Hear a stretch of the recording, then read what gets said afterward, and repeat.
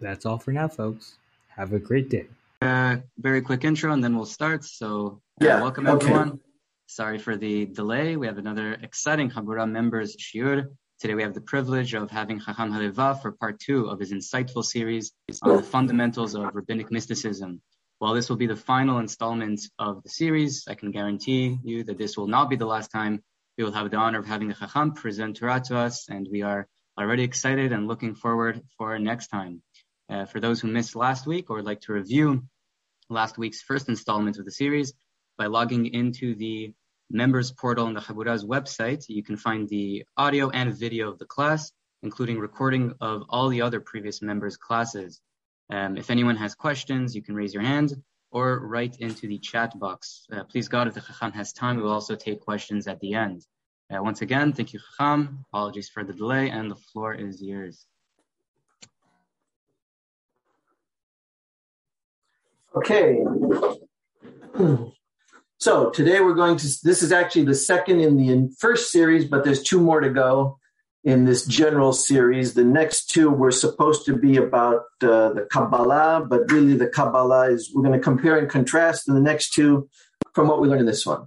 This today is going to be a bit involved, so let's get to work. And let's see, I need to share screen, so I click on more. And here we go. So can everybody see my screen? Okay, good. So everybody remembers last week, I hope. So I'm going to start in slide 14. We did the first 13 last time. And you remember that mysticism is about koner olamo, which means to, in Jungian terms, to individuate. In Rabbinic terms, you don't really find your olam, which refers to olam haba, unless you find yourself and your uniqueness here in olam hazeh. So liknot olamo requires grabbing that moment where you have a chance to find what you are uniquely able to do that no one could do before and no one will do after. That's koner olamo. And we had one story from Masechet Avodah Zarah about Rabbi Elazar ben Dardoya, who was, as we say in Spanish, a mujeriego. He chased every whore on the face of the earth within his reach. And at the last encounter, something triggered in him, and he realized it was all a waste of a life. And he asked natural phenomena to help him, which is a kind of like karma or naturalistic or almost druid type preconception or assumption. And they all told him, we can't help you. We ourselves need to ask for God's mercy. Then he realized, and that's the key, that it was all up to him.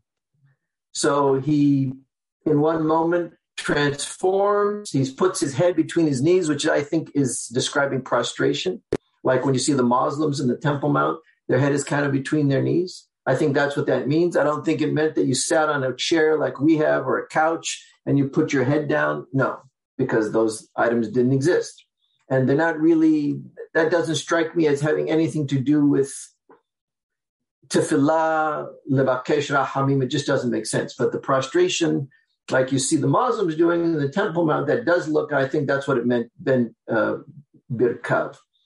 So that was the story of Elazar ben Dardoya. He was a Jew, but a sinner. I mean, he didn't really care about the Torah. He cared about, womanizing.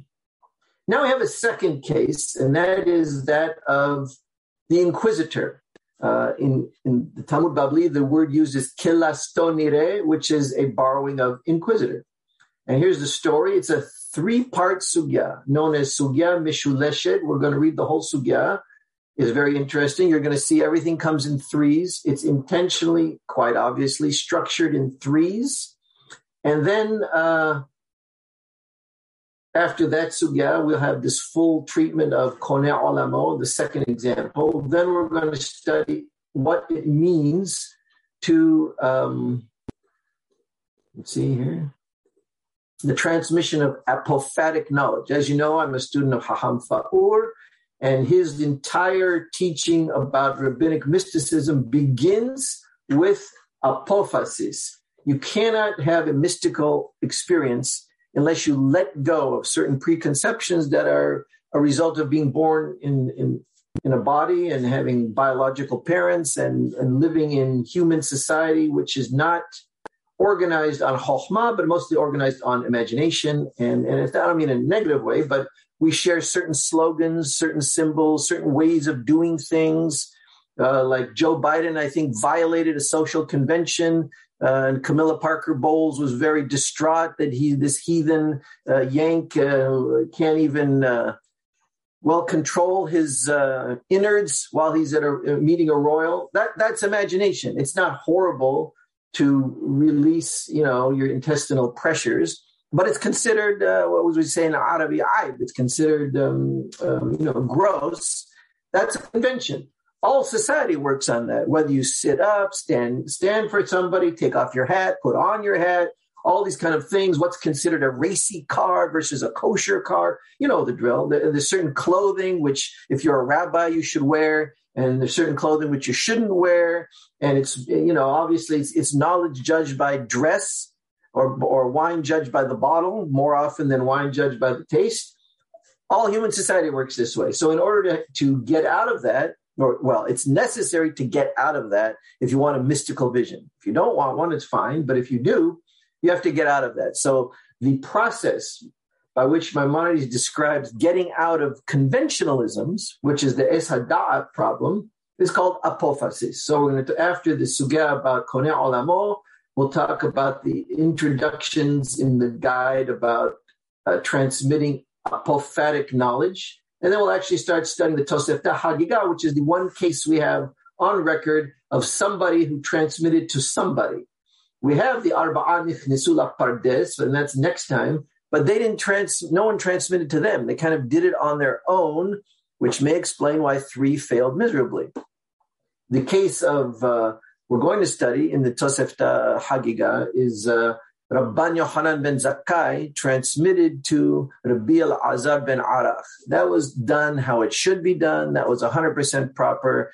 And you're going to see the various steps, and it ends in a very positive note. But before we get to those things, so we have 3 tasks today. We're going to start the first one, which is this second example of Konei Olamo. So this is the story in Masechet Avodah Zarah of the Kilastonire. Now, the Kilastonire is really an ancillary character to Rabbi Hanina ben Teradion. He was one of the Asara Harugei Malchut, if you ever heard of them, the 10 Hachamim who were killed by the Roman government. This is after or during the Hadrianic persecutions, and you're going to see what happened. So here I am on slide 15. So they brought him in front of them. That means the Romans, in the context of this sugya, which I didn't bring the rest of it, the preceding material, they would, when they want to describe how the Roman government judged or had a trial of a Jew who violated the rules, in this case studying Torah barabim or even studying Torah at all, it says atyuhu, they brought him. Atyuhu, so that's plural. Atyu, who is a object suffix for singular male. So atyu, they brought who? Him. Rabbi Hanina ben Teradion. Amru lehe amai ka'asak be'oraita. So they said, why did you teach Torah? Why? Amar lehu. And the question is obvious because we made a rule against it. You're violating the law. We conquered Israel. We're in charge. Might is right. And you are rebellious, right? Ka'asher sevani Adonai Elohai. Now his answer is interesting. He says, because that's how I was commanded by my sovereign. Elohai is sovereign. So when we say Shema Yisrael Adonai Elohenu, that means God is the sovereign. He's overtly rejecting the Goy king as having authority over him. Just like Daniel more or less told Nebuchadnezzar, for taxes, you're our boss. But for everything else, you're like a dog. We don't listen to you. And this is the same thing. The Nebuchadnezzar interaction ended positively. This one did not. So the Roman, whoever it was incensed. And this is what he did. As soon as he heard this, Miyad gazru alav lisrefa.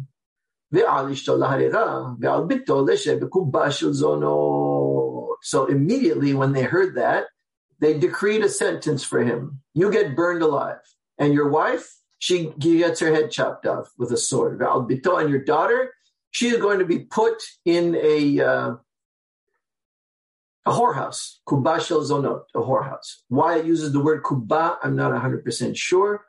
I think they had an interior room, like a copula in Latin, and that's what kuba shel zonot, a copula where you have whore prostitutes.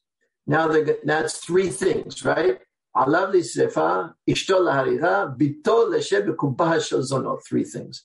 We're going to analyze each of the three in succession. Alav lisrefa. Okay, why did he get burned? I mean, what did he do? We know he violated the Roman law, but from a point of view of God and God's mercy, why is he getting burned? He pronounced Yod He Vav He as it's written, not Adonai like we said, but as written. How can he do that? אלו שאין להם חלק לעולם הבא, האומר אין תורה מן השמיים, ואין תחיית המתים מן התורה הבא, שאול אומר, אף ההוגה את השם באותיותיו. This is in the 10th chapter of Sanhedrin, known as Halek. I know in your books it's 11th, but that's wrong. The original order was first Halek, which is 10, and then the last one is Ve'eluhen Hanakim. So it's the 10th chapter, and that's how Rambam has it. There are two Mishnayot. One we read all the time before Bameh Madlikin, Kol Yisrael Yesh Lahem Chelek La'olam Haba. This is the second Mishnah that says Ve'elu, and these are those who have no Olam Haba. Ha'omer en Torah min hashamayim. If you say, not if you believe, we don't care what you believe. If you proclaim publicly, en Torah min hashamayim. You see this Torah that we say, Vezor HaTorah Shesam Moshe. It was made up by Moses. He was the lawgiver. He was a great lawgiver, but there's no divinity to it at all. Oh, and the Torah nowhere shows you that you survive in some way this existence. Once you're dead, you're out. Those two. Abba Shaul Omer, Abba Shaul adds, he disagrees with the preceding. Also, if you violate the rabbinic rule against pronouncing Yod He Vav He as written. So how did he do that? There's a clear Mishnah that if you do that, you lose, you don't have Olam Haba. Why would a Hanina ben Teradion, a Musmach, a great Haham, the father-in-law of Rabbi Meir, as you're going to see in a moment, why would he do that? Lehitlamed Abad. He did it to study, which is permitted. Kivtanya. As we recited in a Baraita, Lo tilmad la'asot, aval atal lamed lehavin ulhorot. Now, this is not talking, the original pasuk is not really talking about leharot et Hashem be'otiotav. So that's why we say kivtanya. The subject matter of that pasuk, and I brought it right here, is to'avot hagoyim.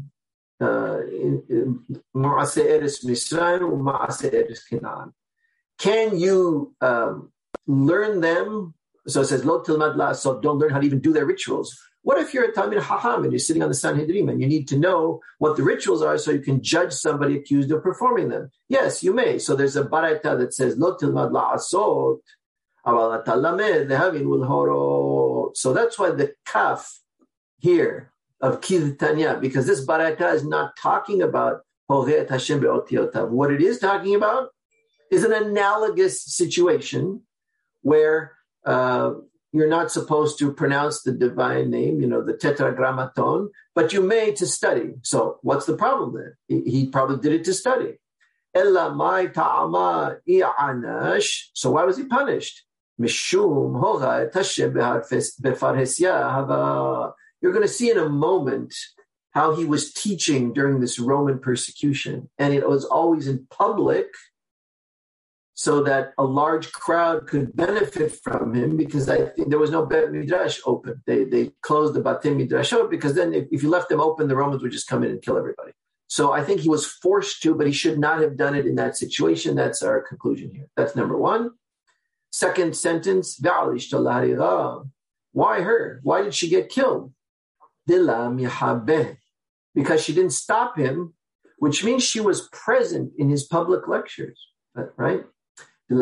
She never stopped him and said, honey, you can't do that. We're in public now. You can't pronounce Yod He Vav He. Mikan Amru. From here, they taught. Amru doesn't mean to say in Talmudic formulations. It means to teach or transmit. You can't be an innocent bystander to someone committing a crime, al piyat Torah. If you have the opportunity to stop them, I understand if they won't listen to you, but if you're the wife, you probably have a great deal of influence. You could have stopped him, and she didn't. And why would his daughter be sentenced to work in a whorehouse? Because we have in Imra from Rabbi Yohanan, of course, Rosh Yeshivat Tevaria. Once upon a time, his daughter, this one, not Beruria, who was her sister, but this one, was walking in front of some Roman dignitaries, Ameru, and they were praising how pleasant her strides were. Kamanaot, pisiaoteha, the strides, the steps, of this young maiden. Miya diktika bipsiaoteha. From that day on, she was super conscious about stepping in a alluring way. That's the point. It was an alluring kind of walk. Like it wasn't saying, oh, she has a modest walk. It was saying, like, look at her legs, look at this inviting walk. That's why she ended up in a kubash zonot, right? You want to be flirty? The extreme of flirty is this, right? Nahaino de Amar Bishimon ben Lakish, and this is what Rish Lakish said, My dichtib avon akevai isubeni. What does the pasuk in Tehillim mean when it says the sin or the twisting of my heels will end up surrounding me? It means will come and get me in the end. Avono chialam dash be'akava ba'olam hazeh mesubin lo liyom hadin. Things which you kind of treat trivially. You'll step on them like you step with your heel. It doesn't mean anything to you. In the end, they may have a cumulative effect and be very negative. You're just not aware of it. You're not even aware of it at all because you're not introspective. You're ignoring those negatives in your own personality. You don't even know that they're there. So that's the three sentences and our justification, because we believe that everything that happens is just. So there had to be some reason. We always look for some reason. When the three of them in this family left the court and were walking out to be punished, they themselves made siduk hadin on themselves. Hu amar hasur tamim paolo ki chol derachav mishpat ve'ishto amera el emuna ben avel صدق וישר הוא ביתו אמרה גדול העיסה ורב העליליה אשר עיניך פקוחות על כל דרכי בני אדם לתת לאיש כדרכיו וכפרי מעלליו. Means גדול העיסה, God is great of advising, and Rab, which is synonym, he's profound in action, because your eyes are always open. You're always not open. Your eyes are always able to discern all the ways of humanity. To give to each person his just path, and the fruits of his own actions, even if he's not aware that the actions are leading to certain fruits. Amar B. Now we see in the old story of Elazar ben Dardoya, Rabbi only comments at the end. But here, the yeshiva is reciting these texts in front of him, and he's commenting, as I've got a running commentary. So his first comment is, Amar Rabbi, Kama gedolim sadbikim halalu. Look how great these sadbikim are, these three. Shenizdamnu lahen shalosh mikraot shel sidukadin bisha'at sidukadin. He's commenting on their composure, because they were being executed, and she was going to a horrible life. At those moments, you'd be terrified in a way. She has no idea what the end will be. The parents are going to be killed, and they're wondering what happens to our children, our grandchildren. Now we're going to be killed, and she's stuck in a whorehouse. They all know what's going to happen. You'd think they would be so terrified they couldn't even think. And yet they were able to articulate Pesukim of Siduk Hadin, justifying God's sentence on themselves. Okay, that's the end of part 1 of that sugya. That's A. I designated A. Now we're going to do the second part, which is the middle part. This fills in some backstory. Tanur Banan. I don't know if you know what a Tanur Banan is, but it's an intro word, technical term, introduces a baraita. There are 4 technical terms that introduce baraitot. This is the most authoritative. They are Tanur Banan, Tanya, Tana, and Tane. Tanur Banan means this baraita was recited in all of the yeshivot, all 3. Therefore, it has maximum authority. You can quote it anywhere in rabbinic, in the Emoraic yeshivot. Tanya means it was accepted only in one yeshiva. Tane, or Tana, it was something that was recited by a professional Tana, but we have no indication that it was accepted anywhere. Like Tana Debe Rabbi Shma'ya, or Tana Debe Eliyahu. Those are schools of Tanaim. They have a formal output, and they recite those, and they know those. But those are not necessarily accepted by any Emoraic yeshiva. And then Tane is a Tanaitic tradition formulated by an individual who's not a Tana, like an Emorah. Like Tane Rabbi Yosef is common. Rabbi Yosef had certain traditions, and he formulated them himself into precise language. He acted as a Tana in certain cases. Okay, so this is the highest level. Tanur Rabbanan. Keshehala Rabbi Yosef ben Kisma. Allah Rabbi Hanina Meteral Yonevakero. Who was Rabbi Yosef ben Kisma? Earlier generation than Hanina ben Teradion. Not the common man type like Rabbi Akiva, Rabbi Yehoshua, not that ilk, but the more almost aristocratic families. And you're going to see he was not in favor of rebelling against the Romans. So he was in his end-of-life sickness. Rabbi Hanina ben Teradion, our protagonist, goes to visit him. Amar lo, and now there's going to be an interaction, 3 rounds. Amar lo, Hanina achi. And this is how the Chachamim, even though they disagreed, they spoke to each other. He calls him achi, which means he's giving credence to the fact that he's a equal footing as a Chacham. Hanina, my brother, Iyata yodea, she'uma zo min hashamayim imlichuha, שהחריבה את ביתו ושרפה את היכלו והרגה את חסידיו ועבדה את טובה ועדיין היא קיימת. Don't you understand that the heavens, mean God's plan, or God is acquiescing to everything the Romans are doing? They were given kingship and they succeeded. They destroyed his house, meaning God's house, the Beit HaMikdash. Nothing happened to them. Moreover, they went inside and they burned up the Hechal, where the menorah and the Shohan is and everything. And they killed his Hasidim. Now, Hasidim doesn't mean Lubavitch or Breslov or Satmar.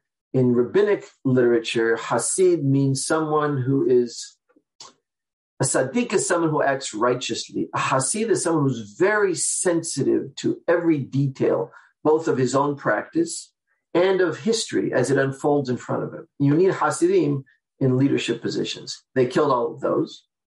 And they destroyed the lay leaders, like Tubei Ha'ir, you may have heard. That's what this means.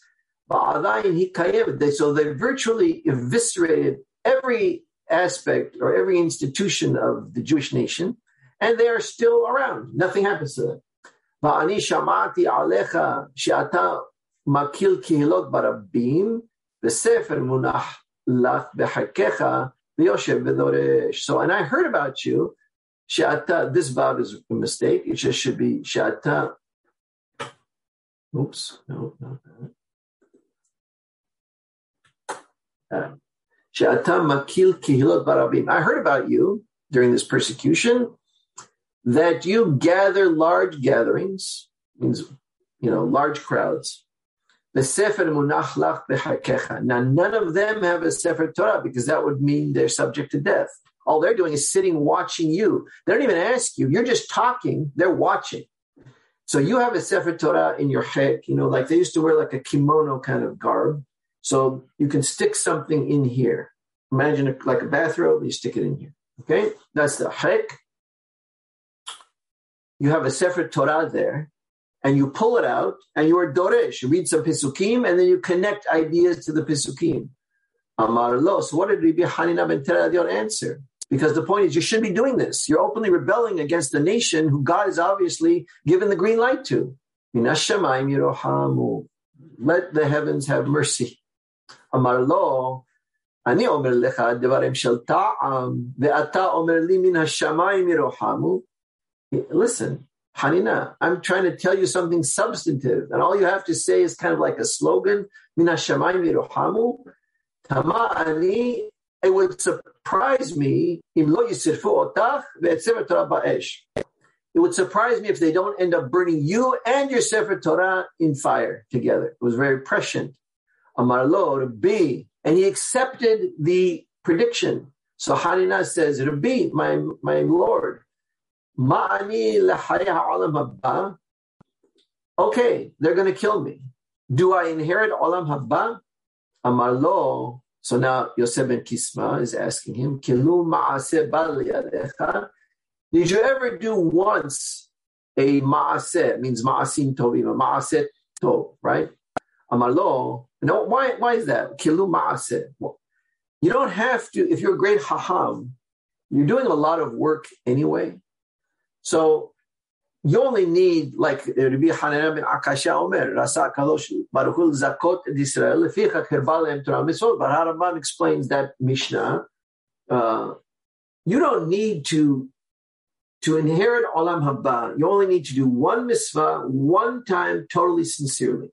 You don't have to do all the mitzvot all the time. So the St. Paul, Pauline idea that works are a waste of time because no one's 100% compliant. That is absolutely total opposite of what the Hachamim taught. The Hachamim taught that you only have to do one mitzvah, one time in your life, properly, without ulterior motive, without distraction, without perfunctorily, just because everybody else is doing it. But you did it intentionally, once, totally sincerely. That is enough. So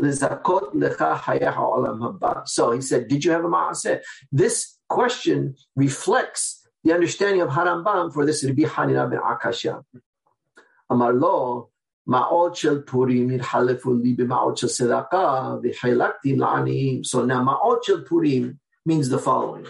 They really went all out for Se'odat Purim. That was their practice. And if you read in Masechet Megillah some of the descriptions of just the Mishloach Manot, you'll see that they had, like, I don't know if you've ever been to those sushi restaurants with the revolving, what do you call that? Conveyor belt.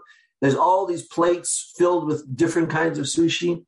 When you would go to certain Hachamim's house on Purim, they had tables full of all little plates of like a tasting menu. But you could get full in several of the tasting menus. And there was a huge table full of tasting menu items on plates. So they went all out. So they used to have like a kind of a fund, a personal fund, and they would save money for this Purim festivities called Ma'ot Shel Purim. So let's say he's waiting the whole year and he maybe has, like in our terms, $2,000 or 2,000 pounds. And then he had some Ma'ot Shel Tzedakah, not anywhere near that sum, but he had, I don't know, $200 he was going to distribute that week to some ani. By some mistake, his entire Purim kitty got mixed up with this small amount of tzedakah. What did he do?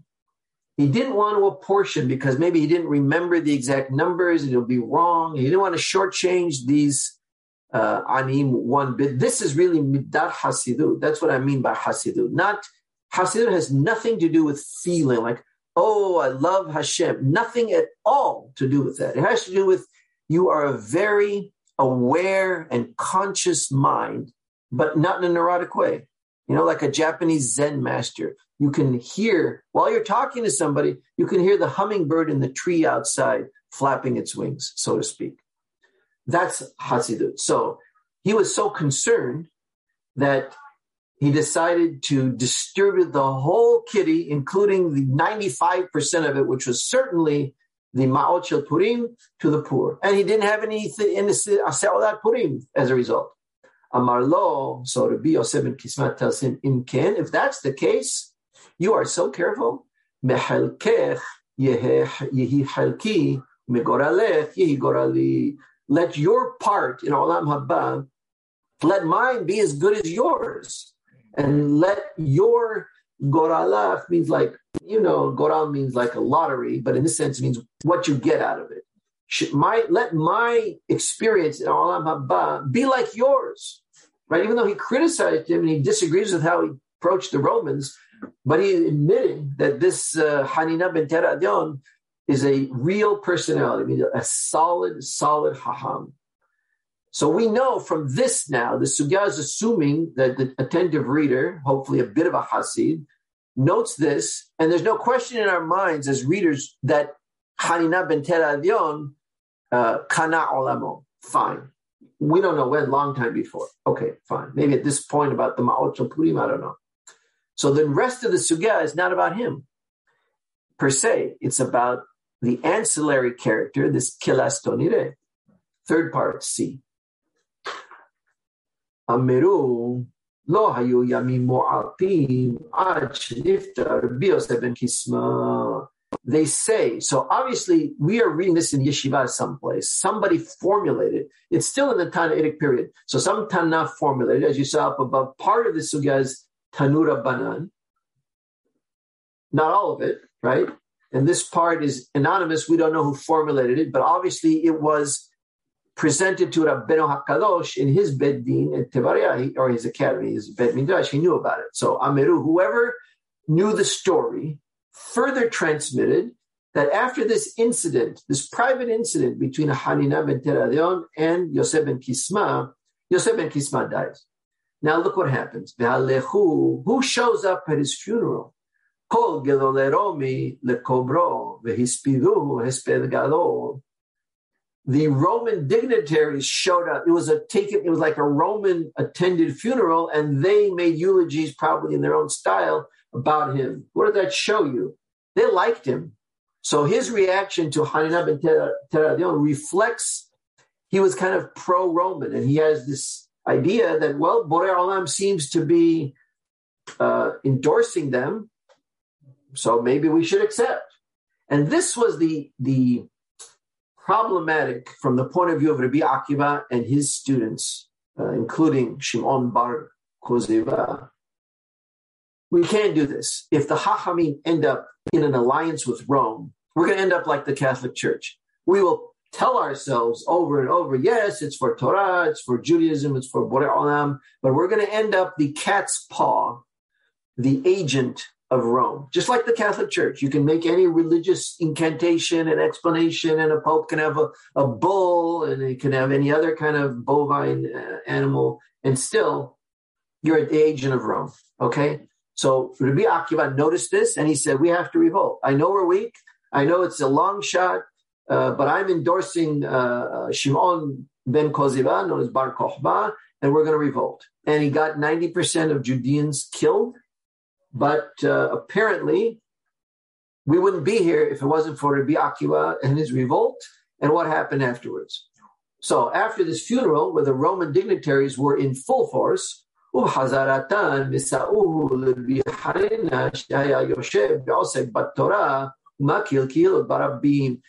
bad luck. On the road back from the funeral of Rabbi Yosef ben Kisma, all the Romans see, for that particular day, Donald Trump decides to have a rally. So all the mainstream media is there. They're coming back from the funeral of a really good, like a John McCain, like someone everybody in the media loves. And lo and behold, we come upon a MAGA, Make America Great Again rally. This is illegal though. And it would be illegal in the U.S. if certain people had their way, but in Rome, ancient Rome, Judea, it was illegal. They find Hazit, Harina ben Teradion, which was sitting and studying Torah in front of a large crowd. So he would talk and they listen. They can't be culpable because they're not doing anything. They're just watching him. And so the Romans understood the ruse. They understood he's really teaching that everybody's doing something, but we can only get him. We're going to make an example. The Sefer Torah munachlo b'chayko. And he had a Sefer Torah in his hayk. Probably when he heard the hubbub of all the Romans coming down the road, he put the Sefer Torah in his hayk, and maybe he started singing a song. So he could pretend that he was like performing. They searched him. They found the Sefer Torah, and they figured out what's going on. They brought him. They wrapped him up like korech on Pesach. They envueltaron in Ladino. They wrapped him up in the Sefer Torah. And then outside the Sefer Torah, they put I don't know what you say, the collective, like when you buy a bunch of sticks for kindling, they're tied up with something and bundled, and they surround it with bundles of branches. But these are not logs, they're like kindling, like thin branches, so they catch on fire quickly. And obviously the point is they're going to light the Sefer Torah, and then the Sefer Torah will burn him. And they lit the fire on them. Moreover, siporin shel semer v'sheraum b'mayim v'nihom al libo kedei shelo teseh nishmato mehera. So now what they did, something very Roman, clever. This is what they excelled at, and that tells us a story, but that's the way it goes. They said, we want him to die a slow and painful death. So what are we going to do? We bring sponges, sifogin, just like the English word, of wool. And we're going to dip them in water. So now they're all wet. And we put them right on his torso, his chest. So his heart will still be beating, even though his extremities are going to be burned. Because it's a fire, many of the arteries will be cauterized by the fire. So he will live long enough, even though his extremities have necrosis, they're gone. But he will live long enough to watch all this and watch his body disintegrate. But because his heart and his lungs are preserved not to burn from the wet sponges, it prolongs his death. They did not want him to have an easy death. So now his daughter, look how composed they are though. Abba, should I keep watching this? Obviously his family was watching. Should I be here? And what's the question? It's not whether it's, untoward. She's asking a very profound question. Will this psychological trauma ruin me? Will I have a post-traumatic stress disorder that I'll never escape from? Hachamim were the psychiatrists. You went to a doctor, a rofeh, if you had a physical problem, but you went to a Talmid Hacham if you had a mental problem. So this is very apropos. She's asking him, you know me more than anybody. Will this traumatize me forever? And if yes, then I should leave. And what did he say? Amarla ilmale ani nisrachti lebadi haya hadavar kasher. If it was just me being burned at the stake, I think the event would be too hard for you to deal with. He's speaking in the third person about himself. But now, because he wants to make it easy, right? So her mind is not, unless she knows that it's about him, she sees, but he was very careful, that's Midah Hasidut again, not to refer to him in the first person to further hit the psyche with another realization. Like some people can take so much and then a little phrase that's too direct and they start crying, they emotionally consumed. So he's very careful. Achshav nisraf hu v'sefer Torah amo. Now that he and his Sefer Torah are being burned together, you can be assured of something. Misha b'makesh elbona shel Sefer Torah. He means God, who will seek payment for this disgrace of the Torah. Hu yivakesh elboni. He will also seek my revenge for my disgrace. So you can keep watching because we need to see this. Amrulo Talmidav. So then his students asked him, look, he's composed. He's burning. I mean, this guy is burning to death, and he's able to answer questions in a very careful way. no emotion. I mean, he's not overcome. He's not cursing, nothing, right? So now his students asked him, what do you see? I do see the parchments. And no, the best Sefer Torah is one on Gevil. The only people who do that today are the Yemenites. My personal student here, Jordan, happens to have a Yemenite written Sefer Torah on Gevil, and we use it sometimes in our Maimonidean and Minyan, and it's wonderful. They're dark brown because they're treated the old-fashioned way, and the writing is just impeccable. I see the Gevilin burning, but I don't see the letters burning. I see the letters flying upwards. Haham Fowler has a whole comment about this in Golden Doves, but I'm not going to distract further. Amrulo. So now there's three questions here, right? Is Bito asked once, the students asked twice. Amrulo. No, sorry. The students, there's three people who are going to ask. The daughter, the students, and the executioner. Three again. The daughter asks one question. The students ask two. And guess what? The Kilastonire has three interactions with him. So this is a sugya meshuleshet once again. You don't always have three parts, but in three parts throughout. But in some of the parts, the lower level details are not 3, 3, 3, but sometimes 1, 2, 3, and that's what we have here. But it's really easy to remember the sugya. You remember 3, 3, 3. What I've written A, B, C, and within A and B and C, there's three parts. And in this one, it goes 1, 2, 3. So. Petach picha v'tekane shalhevet kedei shetehseh nishmat techa b'mera.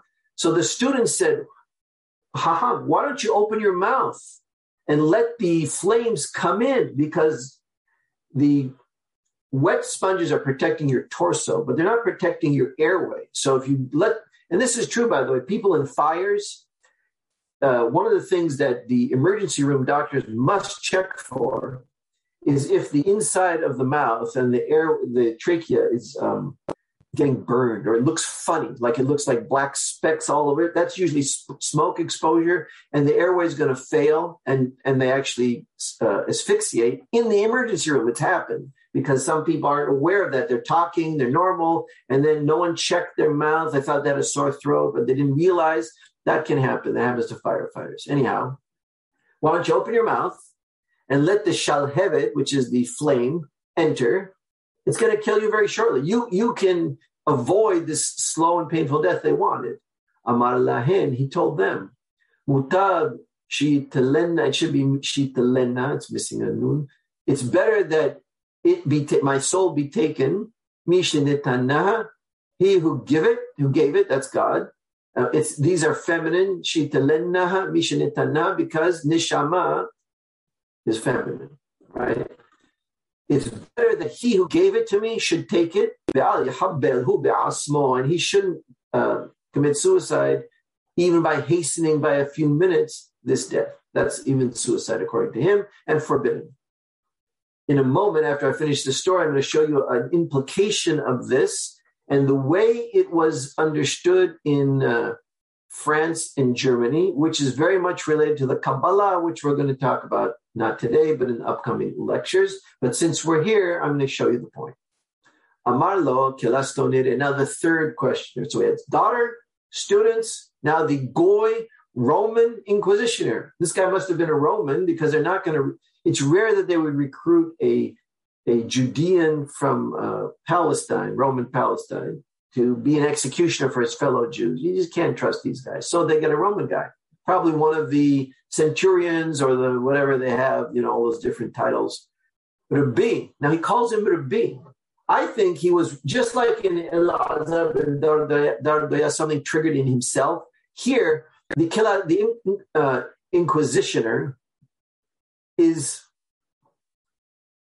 he feels it's really strange the way that everybody's asking him questions and the way he answers and the way he uses the third person, not to traumatize neither his students nor his daughter. This guy is a somebody, and probably this Inquisitioner has killed many bad guys. This is not a bad guy. There's something about this guy that he is drawn to. Rabbi, אם אני מרבה לך בעשים ונוטל ספוגין של סמל מעל לבך, אתה מביאני לחיי העולם הבא.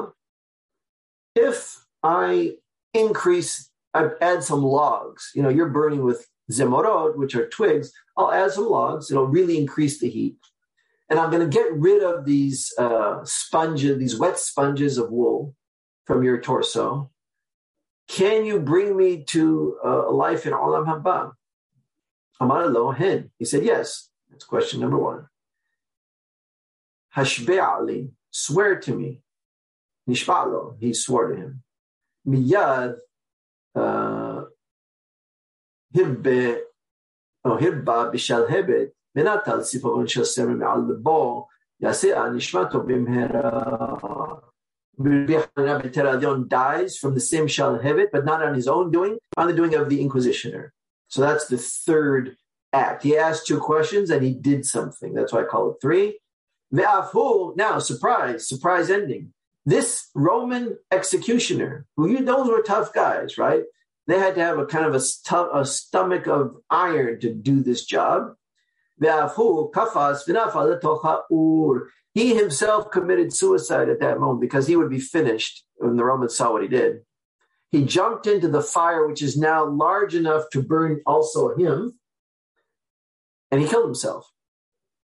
What happened? Yaseh bat kol ve'amira, a bat kol, which is a kind of, it's not a sound. If there was a tape recorder there, you would not hear a thing.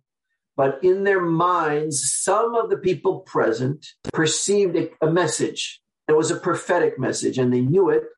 But they knew also that they're not regular prophets, so they call that bat kol. It's a kind of a intense ruach hakodesh that happens to a group of people at the same time. All the yaset bat kol, most of the bate kol that are described in the Talmud happen to more than one person. So it's like collective prophecy. Now, Amira, this speech. Now, why do you call it a bat kol as opposed to a ben kol? Any ideas?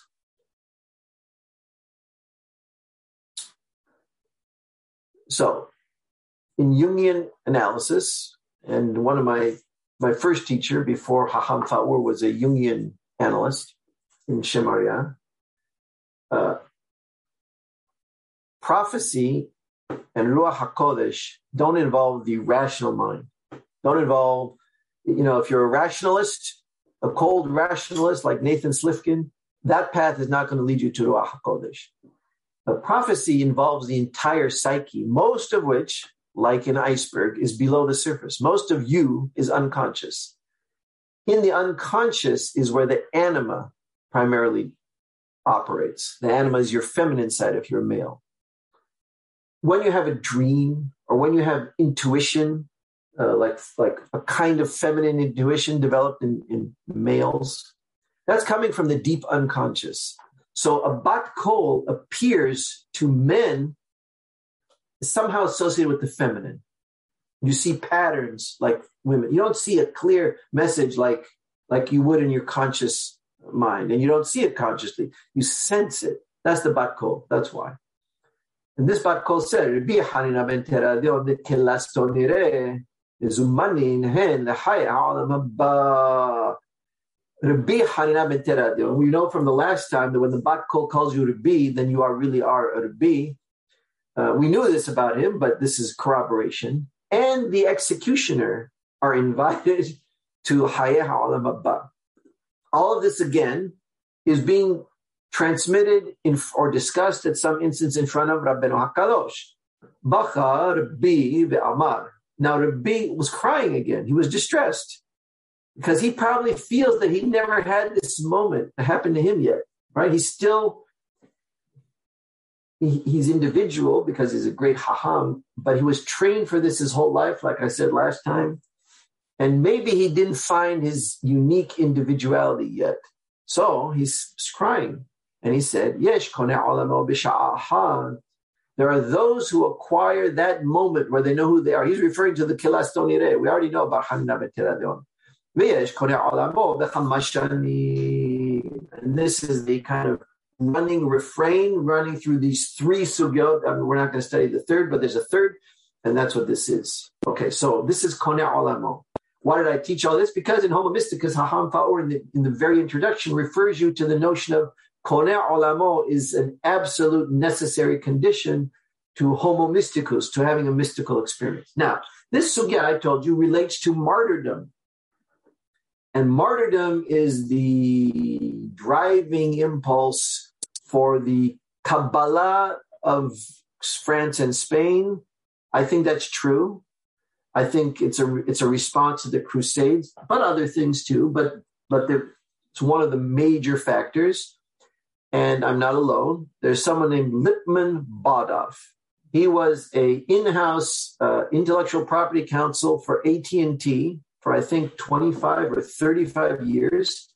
Then he got a graduate degree in Jewish studies, and he wrote several books. One of them is all about the connection between mysticism, which he means Kabbalah, recent mysticism and Jewish mysticism, and the terrible suffering of the Crusades. And he thinks that the trauma of the Crusades forced people to look for some better realm or some way out, and that brought about the Kabbalah. So now, what about martyrdom?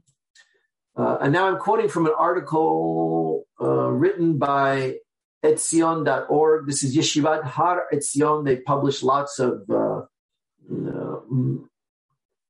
memoranda, let's say, little articles about Jewish, the Perashah, but also about historical events. And this is one in the series they have about Jewish history. So this is the author, I forgot his name, is some rabbi, Yeshivat Har Etzion.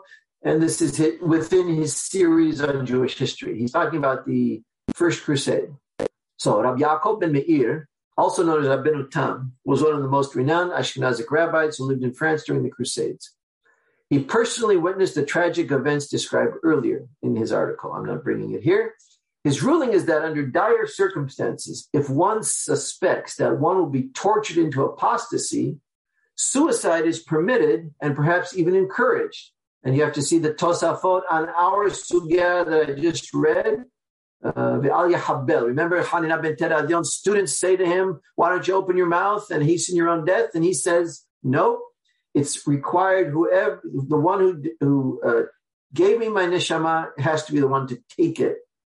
Okay? So that stands for the proposition that the Hachamim did not believe in any kind of suicide, even in these dire circumstances, right? This opinion is based on the Talmudic story about the 400 youths. That's Gittin 57b. You may remember, also involving the Romans. 400 young people were taken captive and brought on a boat to Rome. They understood that there were going to be prostitutes, both men and women. So the women first throw themselves into the sea. They kill themselves on the way. The men ask themselves, should we do it? And they answer, yes, we should. If it's natural for them, means sex, right? If it's natural to be a prostitute, a woman is, the client enters the woman, but although it's horrible, it's natural. How much for us where it's not natural? And they meant they're going to be homosexually raped. That's their life. They threw themselves into the sea also. So some people tried to take that story and transform it into legitimizing suicide. Okay, but there's more. Could you kill your own children? That's another step.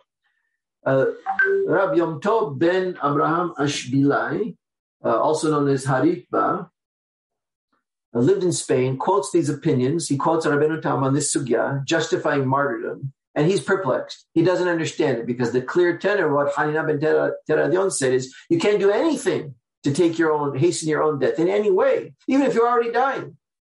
And claims that although these questions require further attention, the great rabbis of France have already ruled in favor of the practice. I personally, when I read this ritva, I was flabbergasted. He said he understands the problem. He sees that the sugya does not support suicide in any way. And he says, but v'chen hora zaken. Zaken is a term you use to refer to someone who's a member of the Sanhedrin. And he means a French rabbi. A French rabbi ruled it. The question is over. I'm not going to challenge it. I thought that was a bad event. I didn't like that. Anyhow, now, Rab Meir ben Baruch, that's the Maharam of Rothenburg in Germany, but he was born in Worms, was one of the greatest Ashkenazic rabbis in the 13th century. In his book of Responsa, he discusses a tragic question which he was asked.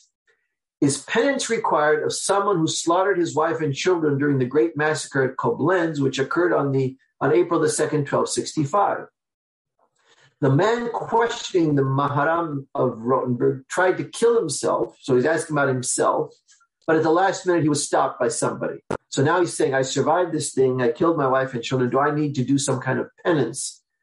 That itself is already, if you're astute, if you're a Hasid, the notion of penance is not a Jewish one.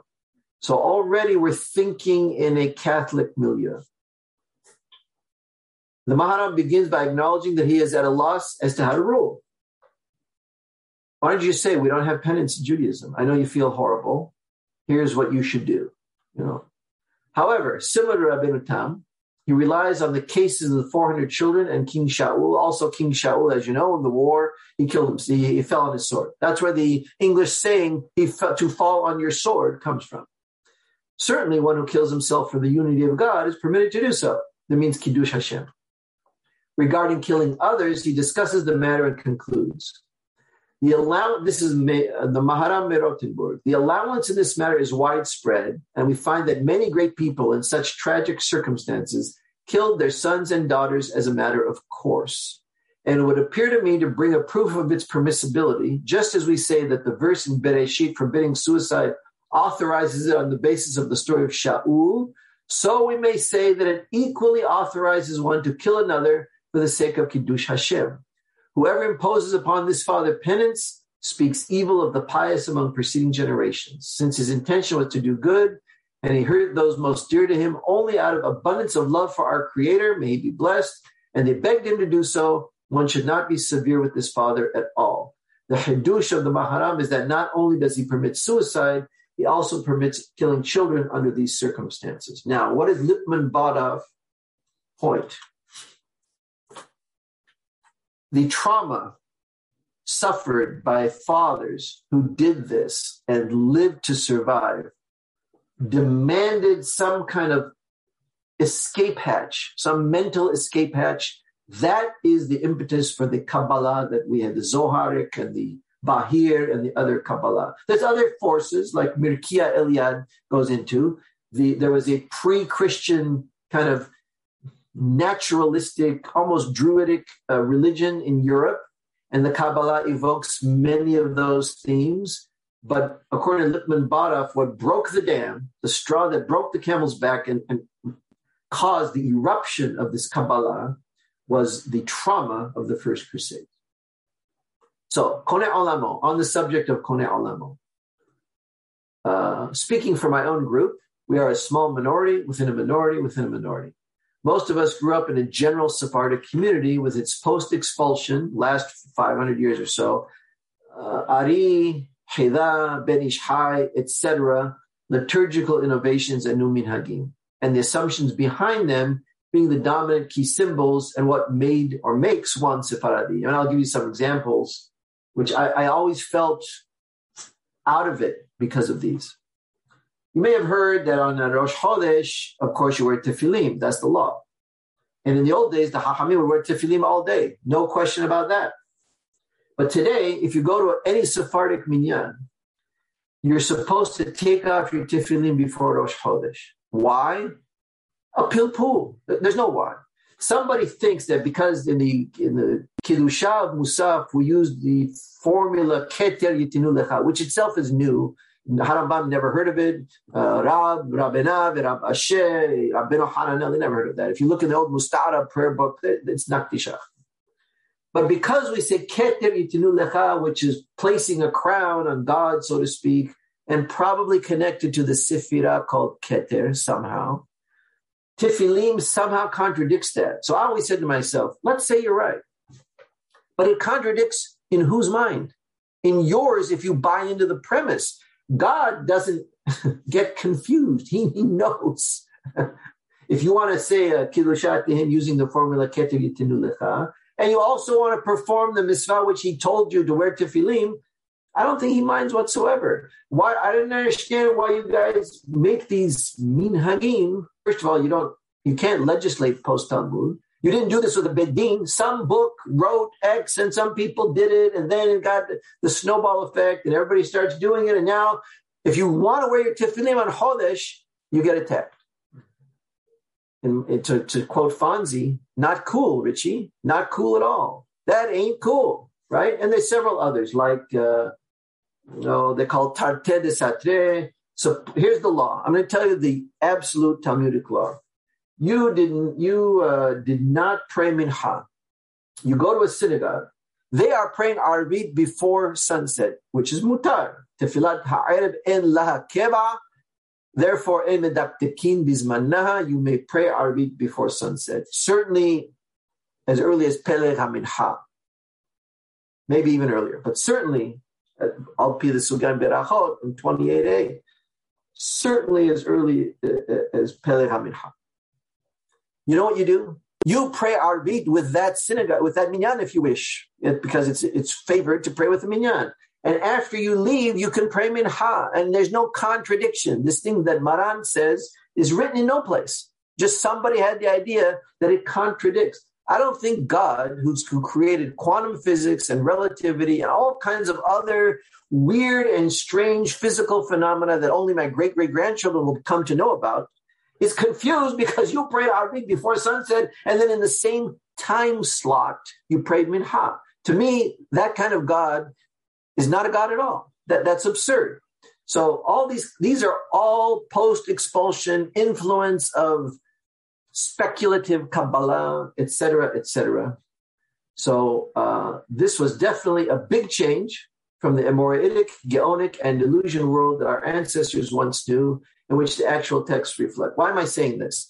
I don't believe you can have the rabbinic mystical experience described in Masechet Hagigah and pointed to over and over and over in Harambam's Dalalet al-Ha'irin, the Guide for the Perplexed. You can't ride two horses. If you want that, if you want what Faur calls homo mysticus, then you can't have these new Kabbalah-based minhagim which teach you that there's a God who gets confused and there's like a metaphysical entity called a time slot, and only one tefillah, arvit, or mincha can exist in it. And there's many, many, many, many more as well. Okay. So in forming my olam, I'm inescapably driven to present and practice a very alternative option to the modern version of Sephardic Judaism that surrounds me. So I was born in the time I was born into. I don't have to follow everybody in the herd. And that is Koneh Olamo. That's how I believe I'm Koneh my Olam. And that's what I teach folks. And, I'm offering a choice. So as we see it, means our little group, what is required to study rabbinic mysticism is to, like the protagonists of these two Talmudic stories, in one defining moment, really let go of everything, quote, you always knew and were always told was real. One needs to pierce through the mythology of modern Judaism, in my opinion. This is, by the way, disclaimer, this is not the view of the Habura or any of its organizers or founders. It's my view and those of a number of my students who agree with me on their own, from their own individual perspective. But I just want you to know, so the record is clear. I'm a lawyer, so I'm good at making records. I'm making the record. Okay, let the court report. I'm sure that I said it slowly so the court reporter can hear it. That's fine. Okay, so what you have to do in one defining moment is to really let go of everything you always knew and were told was real. One needs to pierce through. Well, I'll give you another example. So I'm from Seattle, Washington, where I am now. When I was a kid, I started to notice something was, I'll use a Seattle, Washington phrase, something was screwy in Denmark with all of this. So I didn't understand it, but I tried to become aware of Maimonides' Guide for the Perplexed. And I once mentioned something from the Guide of the Perplexed to the rabbi of the Turkish synagogue in Seattle. His name is Rabbi Solomon Maimon, Aleh Salam, Alav HaShalom. So he told me with disdain in his face and his voice and condescension, the guide is only for people who are like half apikursim, And he was born in Bursa in Turkey, but he said it like this, who are half apikursim. And so the Rambam was trying to do something so that they don't totally fall out. I'm 61. I've been studying the guide for 40 years. Nothing could be further from the truth. The guide for the perplexed is the path back to Gan Eden and teaches you how to navigate that spinning sword. Nothing could be more absurd than to say he wrote it for Apikorosim. He wrote it for his student, Yosef ibn Aknin, for goodness sake. That guy was a genius. If you read his books, you would understand. Okay, so now you have to pierce through the mythology of modern Judaism and all these truisms and slogans that you hear in endless shalashudas vorts, and just forget about what everyone knows. What everyone knows is not your individual perspective, be it Tosafot and other post-Talmudic unauthorized legislation, just so everybody knows. I'm of the opinion, I'm certainly not alone. You cannot legislate post-Talmud against the Talmud, even if it doesn't fit your society. The better thing to do is say, we cannot possibly in Northern Europe wait 6 hours after eating meat to eat dairy. We can't do it. We know it's just a rabbinic thing. It's a second-tier rabbinic gezerah, because the first tier is don't eat meat and milk together. The real biblical thing is don't eat meat and milk that was cooked together. Biblically, you could have a salami and cheese sandwich. So the Hachamim said, don't mix them. Fine. Then the Hachamim said, and more, gotta wait. Misa'odah lis'odah. That's a Talmudic term. It's a technical term. It does mean approximately 6 hours. If you can't do it, don't eviscerate the text with some kind of Pharisaic casuistry. Just say, I can't do it. Maybe if we go in another society one day, I can do it. But for the record, I'm trying to do the best I can. I can't comply with this gezerah. So what? That's what I think you should do. What they did in the Middle Ages was not that. They had to indulge the illusion that we are 100% compliant with the law, which is Pauline, by the way. That's because they live in a Catholic milieu, right? I told you at the beginning of this class that according to Rambam and the Mishnah, Rabbi Hanan Akashya Omer, you could do every algon in the book as long as you did one mitzvah properly, fully, sincerely, without ulterior motive. You are Yoresh Haya Olam Haba. So you don't have to buy into the premise that we can't say, I can't do this one. Anyhow, what they did, though, is they changed the sugyot, they changed the text of the Talmud Bavli so that I have to go chase after manuscripts whenever I want to study, and they rewrote certain sugyot. So I think you have to let go of that, let go of the standard printed texts, let go of magical Judaism and segulas, let go of the other side of the coin, strict rationalism and cold, dispassionate analysis. You can't be a prophet if you don't have emotions. Take it from me. Or numerology and gematria. Gematria is geometry. It's congruence. Just like two triangles are congruent, if you study geometry, if two words have the same number using a numeral system that associates a letter with a number, they're congruent. There's no inherent connection between two words. This language has 22 consonants. I could calculate the statistics for you if you wanted to. I just don't want to spend the time. The probability of finding numerous words that have the same number value in a language that has 22 consonants, which assigns the values 1 through 400 to those letters, is immense. It's huge. You're always going to find them. In general, to leave anti-Maimonidean Judaism in all of its various flavors in the rearview mirror. Now, this is hard. It makes you feel adrift with no path forward. And you were going to see when we studied the Arba'ah Nichnesu Pardes, when you leave the world of imagination, when you leave the world of thinking of God as that smiling grandpa in the sky called Hashem that you could talk to like you talk to your sweet old grandpa, when you leave that, you feel alone. You feel, well, is there nothing? Am I in the void? There's a point where you get lost between you left what's called Nichve Ba'ur, and you go to the other extreme, which we call Nichve Basheleg. That's cold, rational, feelingless analysis like you're a robot. That's not it either. That's why David HaMelech, when he wanted prophecy, he played music. Okay? Music doesn't operate on the rational mind. Okay? Often, as for Abraham or Bnei Levi, the choice is this stark. Moshe Rabbeinu is describing Bnei Levi, who did kill 3,000 people after the Ayel incident, even if they were their relatives. Even your own children, there's a sequence here, right? This is from Zoda Beracha.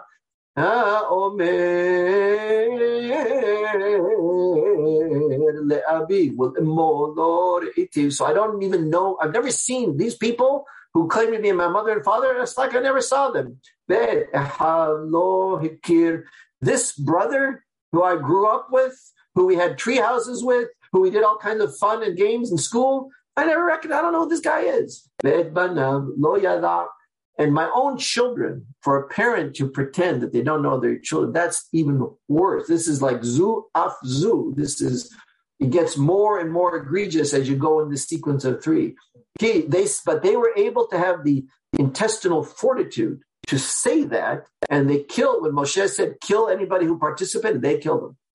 Ki shameru imratecha ubritecha insoru, because they guarded your transmission, your misvot, and your covenant they would guard. Okay, so now I'll just do this slide only because it's already 4:57 Eastern, but this is where we'll go next time. So now we move to the transmission of apophatic knowledge. How did it work? Right, so we're going to study the one incident recorded in rabbinic literature of Rabban Yochanan ben Zakkai transmitting apophatic knowledge to Rabbi Elazar ben Araf. That's the Tosefta. I want to read the Mishnah now because it's a kind of a zipped version of what you find in the Tosefta, and it kind of lays the ground rules. And as you hear it, watch my query. Is there a golden apple here? Remember last time we studied about golden apples in a silver mesh? So there is an outward sense of this Mishnah, and that's the one that Harambam tells you in the Pirush Mishnayot. But there's also an inner sense of this Mishnah, and see if you can figure it out. En dorshin ba'arayot bishlosha velo b'ma'aseh bereshit bishnayim velo b'merkava b'yachid ela im ken haya chacham umevin mida'ato v'chol hamistakel be'arba'a devarim ratui lo ke'ilu lo ba la'olam ma le'ma'lan ma le'matan ma lefnim ma le'achor v'chol shelo has al kevod kono ratui lo ke'ilu lo ba la'olam. I'll read it one more time. That's the classic tune from Mishnayot. By rabbinic law, when you recite a Mishnah, you must use a tune. That's at the end of Masechet Megillah. Ask me why no Jewish school does that, with very few exceptions in Israel. I don't have an answer. En dorshin ba'arayot bishlosha. This is a sequence, right? It starts 3, 2, 1. En dorshin ba'arayot bishlosha velo b'ma'aseh bereshit bishnayim velo b'merkava b'yachid ela im ken haya chacham umevin mida'ato v'chol hamistakel be'arba'a devarim ratui lo ke'ilu lo ba la'olam ma le'ma'lan ma le'matan ma lefnim ma le'achor v'chol shelo has al kebod kono ratui lo ke'ilu lo ba la'olam. So this Mishnah is the first Mishnah in chapter 2 of Hagigah. Has 3 bavot, we call them, 3 stanzas, like baba. Baba literally means a gate, like baba batra. We Sephardim don't say the baba when we refer to those masechtot. We say kama, mesi'ah, batra. But a baba is like a stanza. So you do not teach about arayot with 3 students. So there's a teacher and there's a number of students. The teacher is always there. The students here are in a sequence 3, 2, 1. If you have 3 students, you don't teach about arayot. Why? Harambam says, because if people are always looking for a way out of arayot, so it means they're tempted to violate the rules of arayot. Not with your grandma, but there are many, like your wife's sister, perhaps, and people who are, your father's second wife, who's maybe a trophy wife. You've seen that happen. That happens in mafia families all the time. So people are tempted. So if you have 3 students and one asks a kusha of the teacher, the other 2 will kibitz among themselves, and later they wouldn't have heard it because they were talking what the teacher said and answering the question of the third guy. But they'll say, oh, yeah, he never said anything about that. It must be okay. You'll use a self-rationalization to violate the rules of Arya. That's what Harambam says. That's what the Talmud says. Is there a golden apple here? Now, Ma'aseh Bereshit is cosmology. It's not just physics. It's how the physical laws that now, by the way, Plato uses the word laws, and all Western disciplines call natural law. The Hebrews never did that. They didn't call them law. They call them halichot olam, or olam keminharo holech. The patterns, what we see as patterns of behavior of the universe, but there's some patterns we don't see. We have a very limited view because we have a terrestrially limited view, right? And now we could send, the Hubble telescope and Voyager. Still, we're not getting very far. This universe is huge. Maybe it has 4 trillion bodies, planets, whatever. We know very, very, very few of them. So we have a limited view. So cosmology is about how do you set these patterns in motion? And is there variation between them? You could read now the Chachamim muse on these subjects, which now in the last century only the West has come upon: quantum physics, quantum mechanics. Yeah, there's variation. And as a matter of fact, you can never know with precision subatomic particles, both its position and its momentum, proxy for speed. You can't. That's the Heisenberg uncertainty principle. The more you know the position, the less you know the speed. The more you know the speed, the less you know where it is. And that's just a fundamental limit of the universe, or perhaps our knowledge of the universe. I mean, quantum mechanics also recognizes that what they are describing is not necessarily what's out there, but what of the out there the human mind can perceive. And at least from our perception, there's definitely randomness in these things. What does that tell me? That tells me that when you ask Borei Olam to you're stuck, and you say, could you please open a door for me? I don't see any door. I think I'm stuck. I don't know how to get out of it. And a door opens. That's because there's room to maneuver. There are no laws. It's not cut in stone like the Torah. It's not hakuk or harut ala luhot. There's room. Anyhow, that's what cosmology is. So how does Borei Olam set all this into motion? And what is the room for him to maneuver within it? That's Ma'aseh Bereshit. You can't do that with 2. But you could with 1, therefore. Why is that? The subject matter is so much dependent upon the individual speaking and the individual hearing. It's like the same idea as Koneh Olamo. You cannot teach Ma'aseh Bereshit the same way to 2 different people. It's impossible. The interaction, just like subatomic particles, is determined by both particles. What comes out of that interaction is a function of both particles. Right? Oxygen reacting with chlorine is completely different than oxygen reacting with carbon. Now, ma'aseh merkava.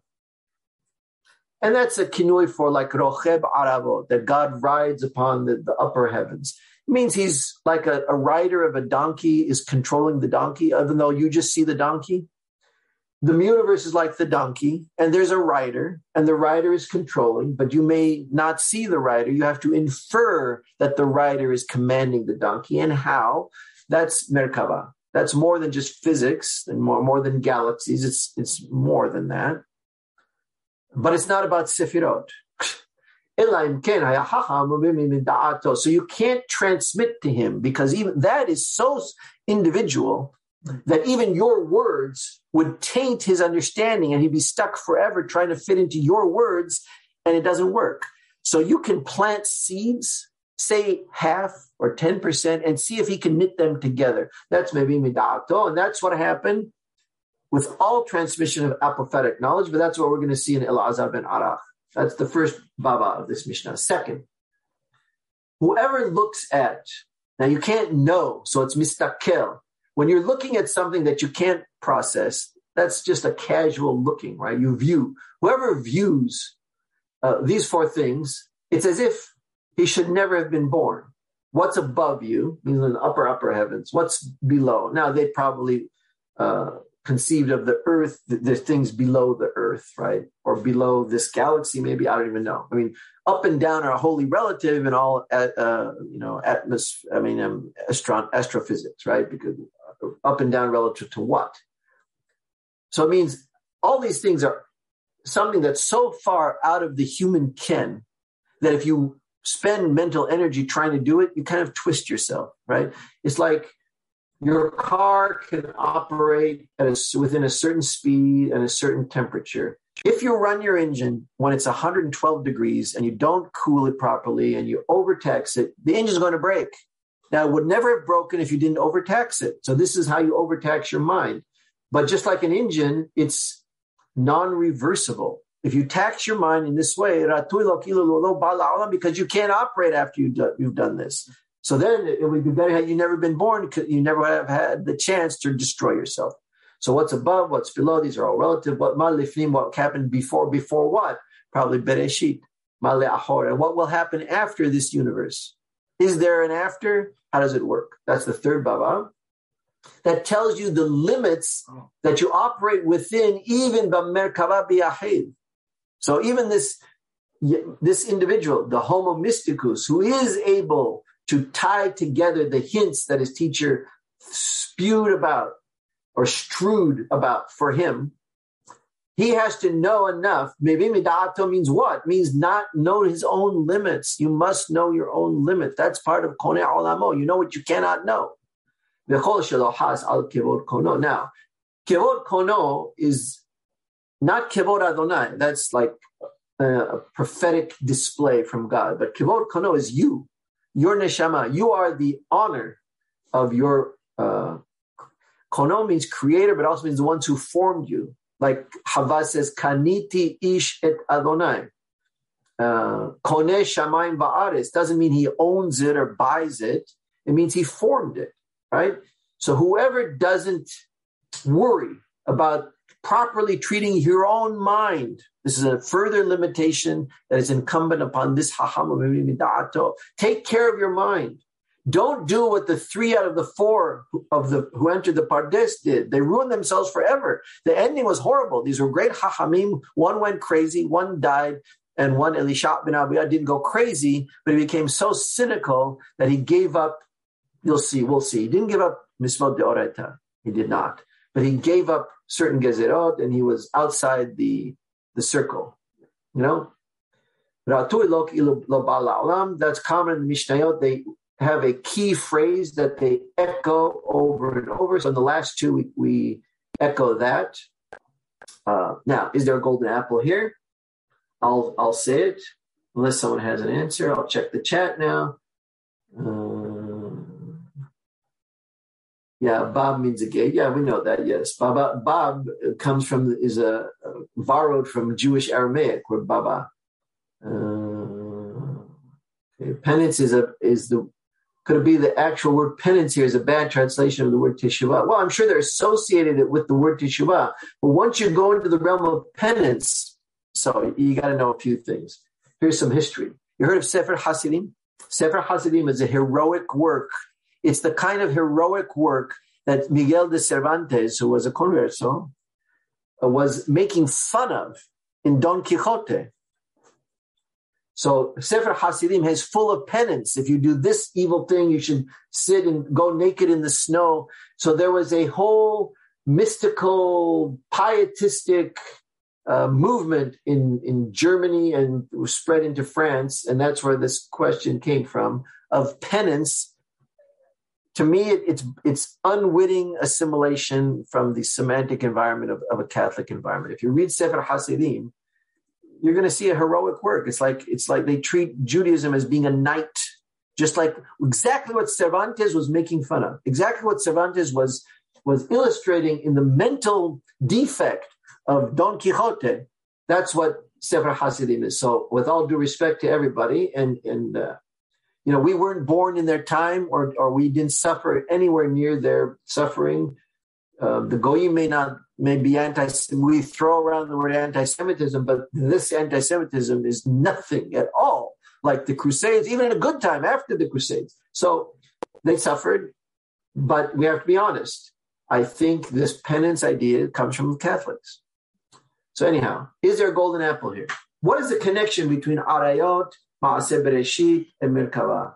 Remember, the real sequence here is about individuality, which is the flip side of the coin of Koneh Olamo.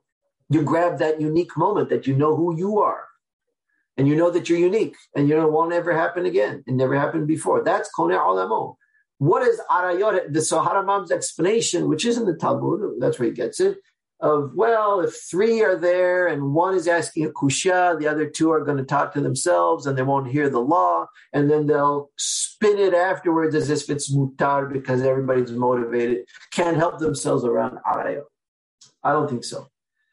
This is a sequence of apophasis. So these are three things in this order that a human or a homo mysticus, let's say that, has to go through as he's letting go of the conventionalisms and the truisms and the assumptions that society tells him are real. What is the apophasis involved with arayot? Well, it's involved with male-female interaction. And it's what Carl Jung calls projection of the anima. So every male has in his unconscious a female aspect. And often when he meets a girl he likes, it's not because he likes her that much. It's because for whatever reason, it is easy for him to project his own notion of the feminine onto her. And Carl Jung describes certain women, he calls them anima carriers, who are able to be all things to all men. Any man who meets them, she senses intuitively what he's looking for and fills the role. So he feels like he's getting exactly the woman of his dreams. That's his soulmate, but it's not. Neither of them understand what's happening. So in order to really have a relationship between a man and a woman, both have to break the projection. She cannot project her animus onto him, and he cannot project his animus onto her. They have to see each other as they are, which means accepting some non-ideal behaviors, attributes, et cetera, et cetera. You know, you see her on the date all dressed up. The next morning, her hair is mussed up and there's no makeup and etc. If you can accept that and still see through to the real woman, you've overcome the projection of the anima. That's apophasis number one. Everybody has to go through. Not everybody does. That's why Jung had a lot of good